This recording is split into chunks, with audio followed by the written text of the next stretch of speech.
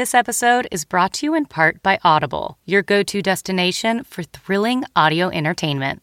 Whether you're looking for a hair-raising experience to enjoy while you're on the move or eager to dive into sinister and shocking tales, Audible has an exclusive collection of thrillers from best-selling authors that will keep you on the edge of your seat, like The Guest List by Lucy Foley.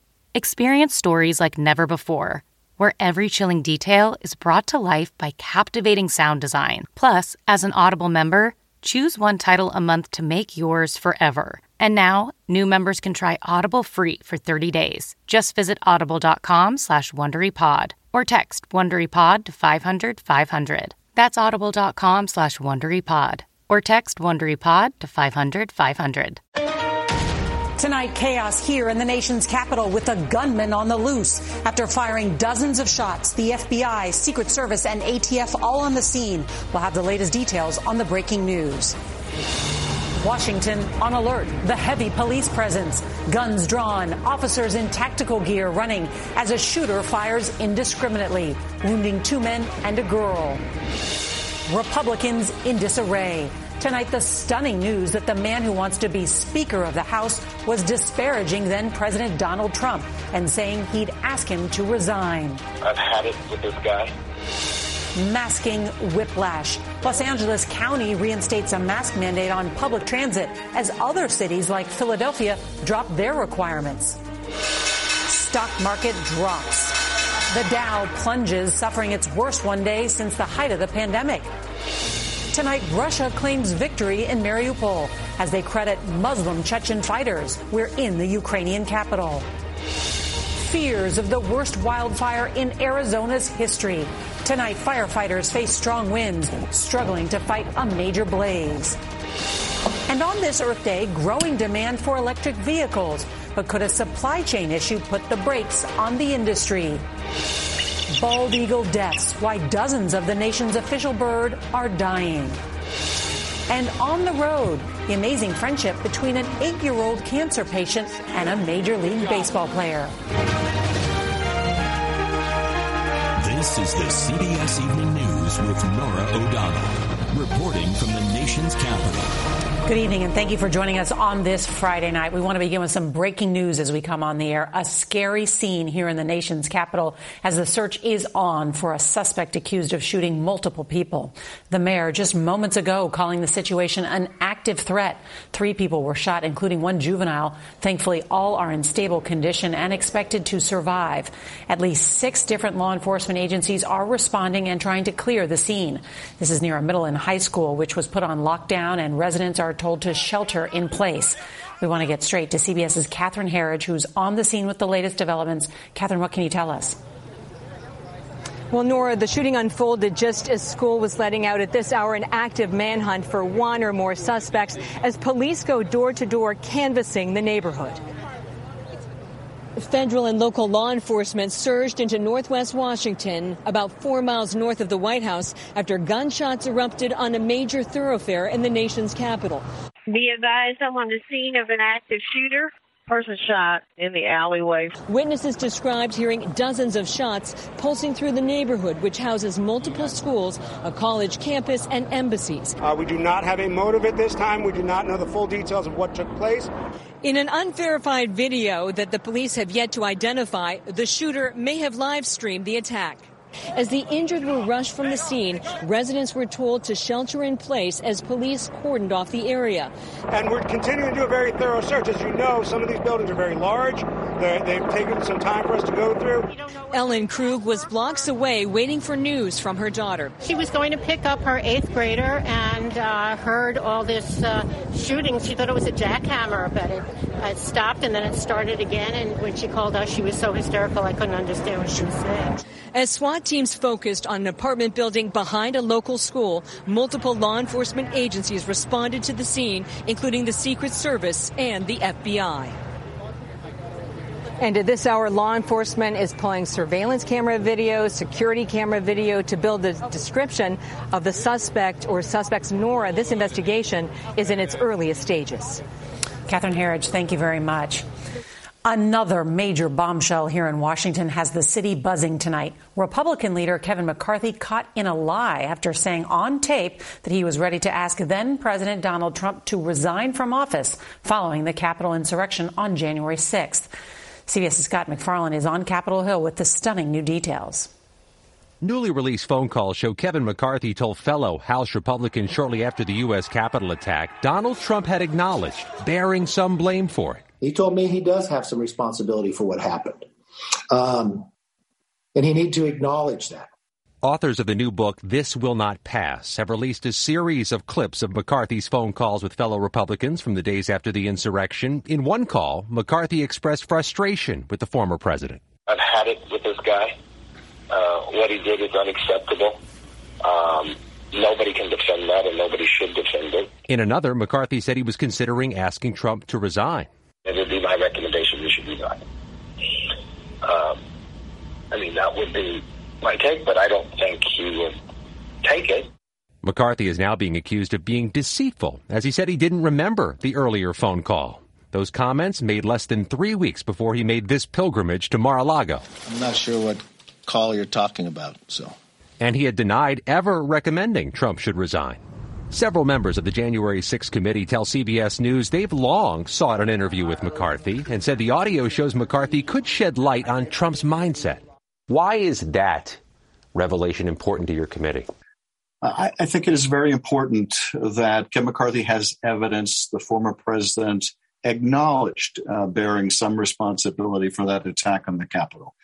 This is an admission of guilt by the former president. A subpoena to the House Republican leader could trigger a legal dispute, and time is running short. The committee hopes to have public hearings next month. We do feel a sense of urgency. Because the hearings will tell a story that will really blow the roof off the House. Our requests for comment from Kevin McCarthy and the former president were not returned today. The Washington Post reports the two men have talked since the audio was released. No statement criticizing or supporting Kevin McCarthy today from Donald Trump. Norah?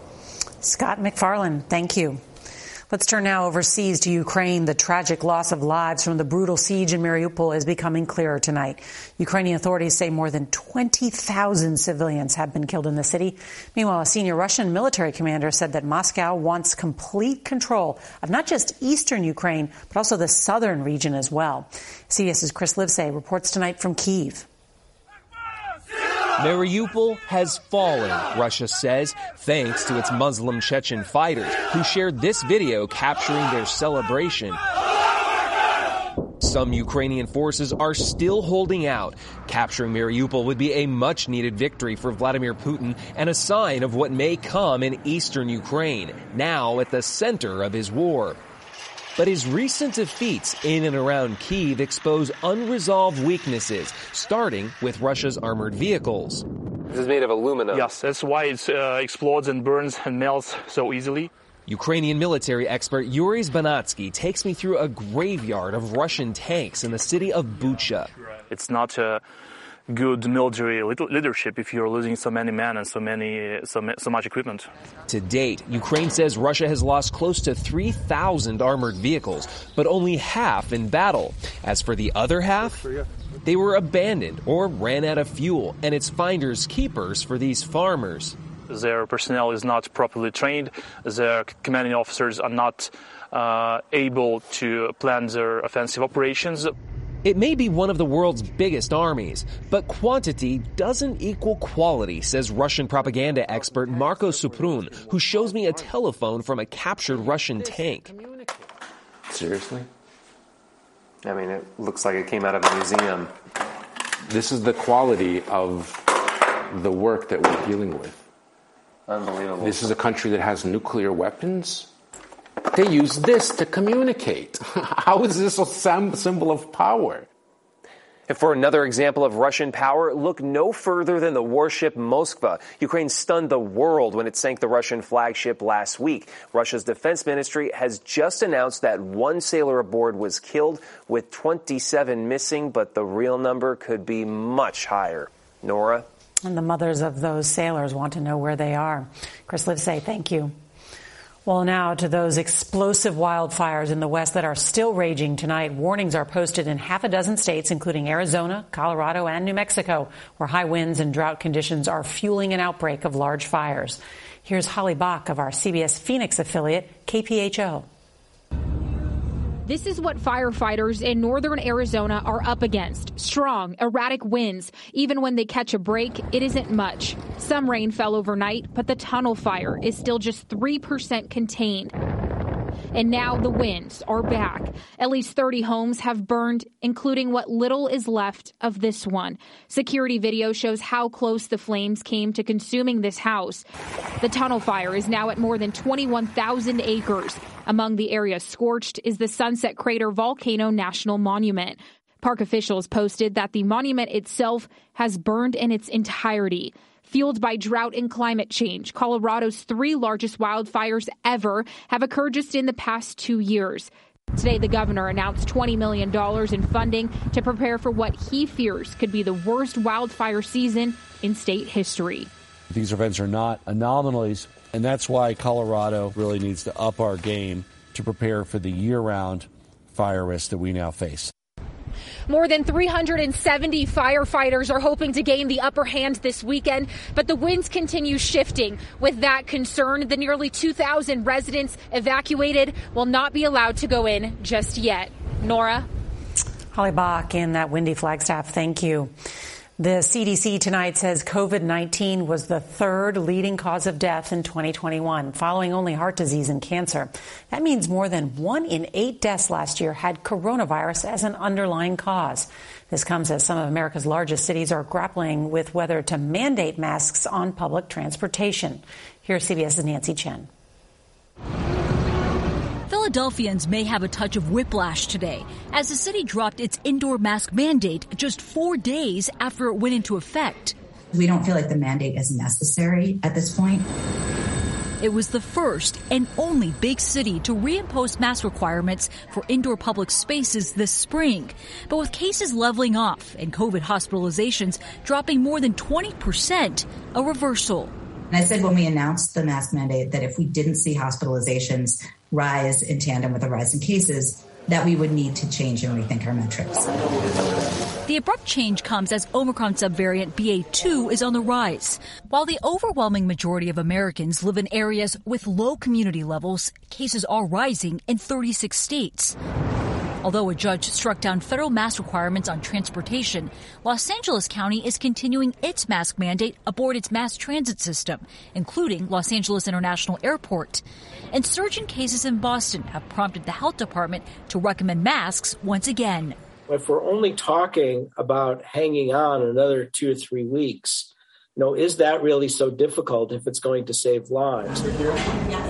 Rosita Lamberti's family owns Positano Coast Restaurant in Philadelphia. We're heading towards in a better direction. Sure. So, and to have to then all of a sudden go backwards, I think our guests were really confused by that. And while local officials seem to constantly change their policies, a new poll out today shows 64% of Americans would support an indoor mask mandate if COVID rates spike. Norah? Nancy Chen, thank you. Wall Street ended the week with a brutal day of losses. The Dow dropped nearly 1,000 points for its worst day since October of 2020. All major indexes were down by 2.5% or more.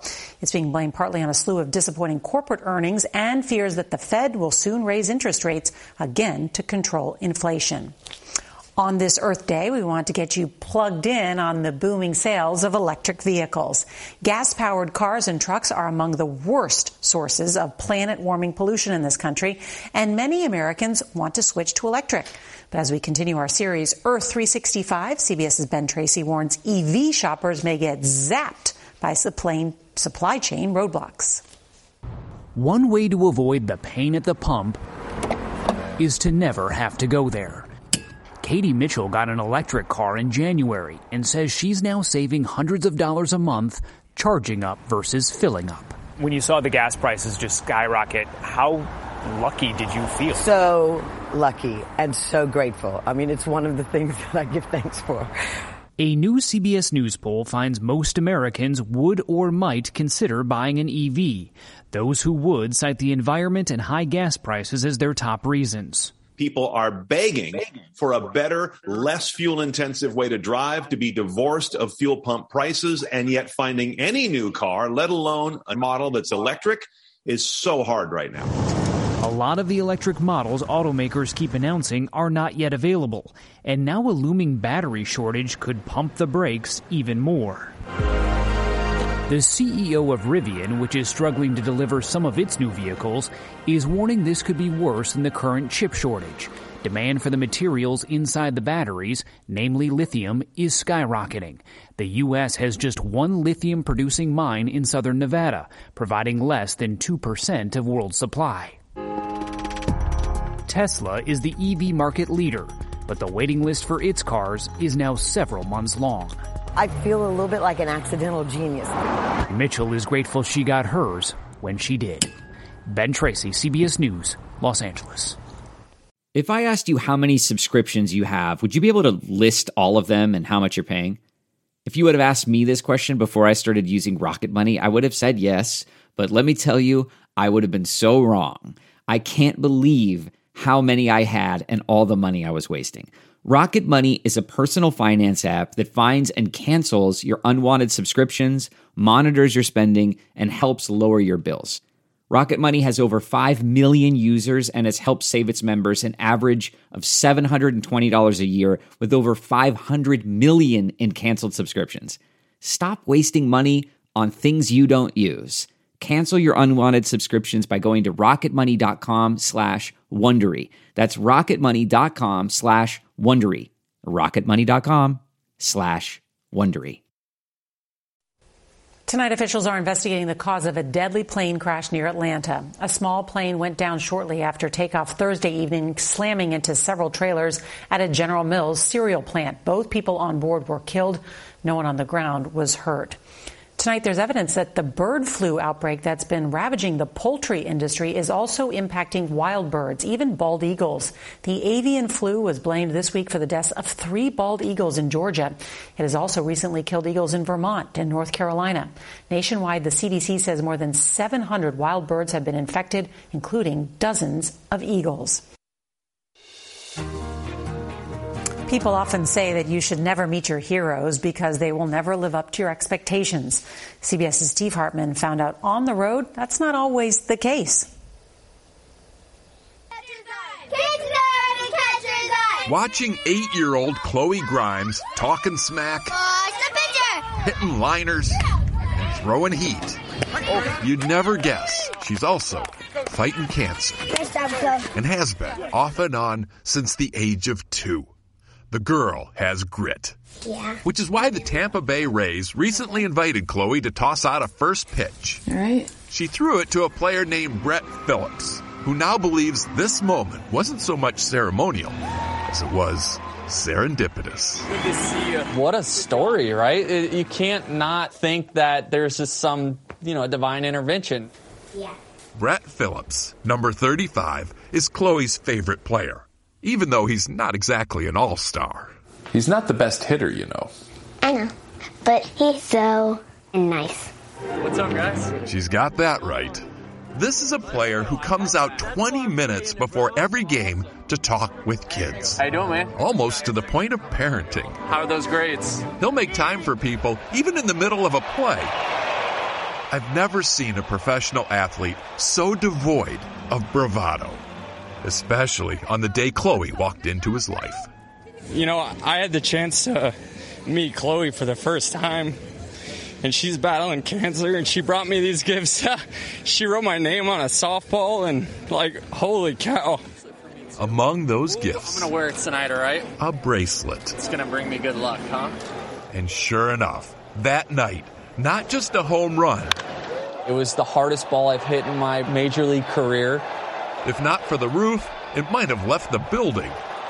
Needless to say, Brett won't be taking off that bracelet anytime soon. Although Chloe insists that she got the better gift. He gave me spirit to beat the butt out of cancer. And to Brett Phillips, that smile is what baseball is all about. I've been blessed with a platform to spread joy and love on a daily basis. What are you doing? This week, Brett surprised Chloe at her house, cemented their friendship, and earned himself the greatest title in professional sports, most valuable presence in a child's life. How was school? Good. Steve Hartman, on the road in St. Petersburg, Florida. Kindness will always lead to a home run. Sunday on Face the Nation, Margaret's guests include Ukraine's Prime Minister, European Central Bank President Christine Lagarde, and Massachusetts Senator Elizabeth Warren. And a reminder, if you can't watch us live, you can set your DVR and watch us later. That's tonight's CBS Evening News. I'm Norah O'Donnell here in our nation's capital. Good night and have a great weekend.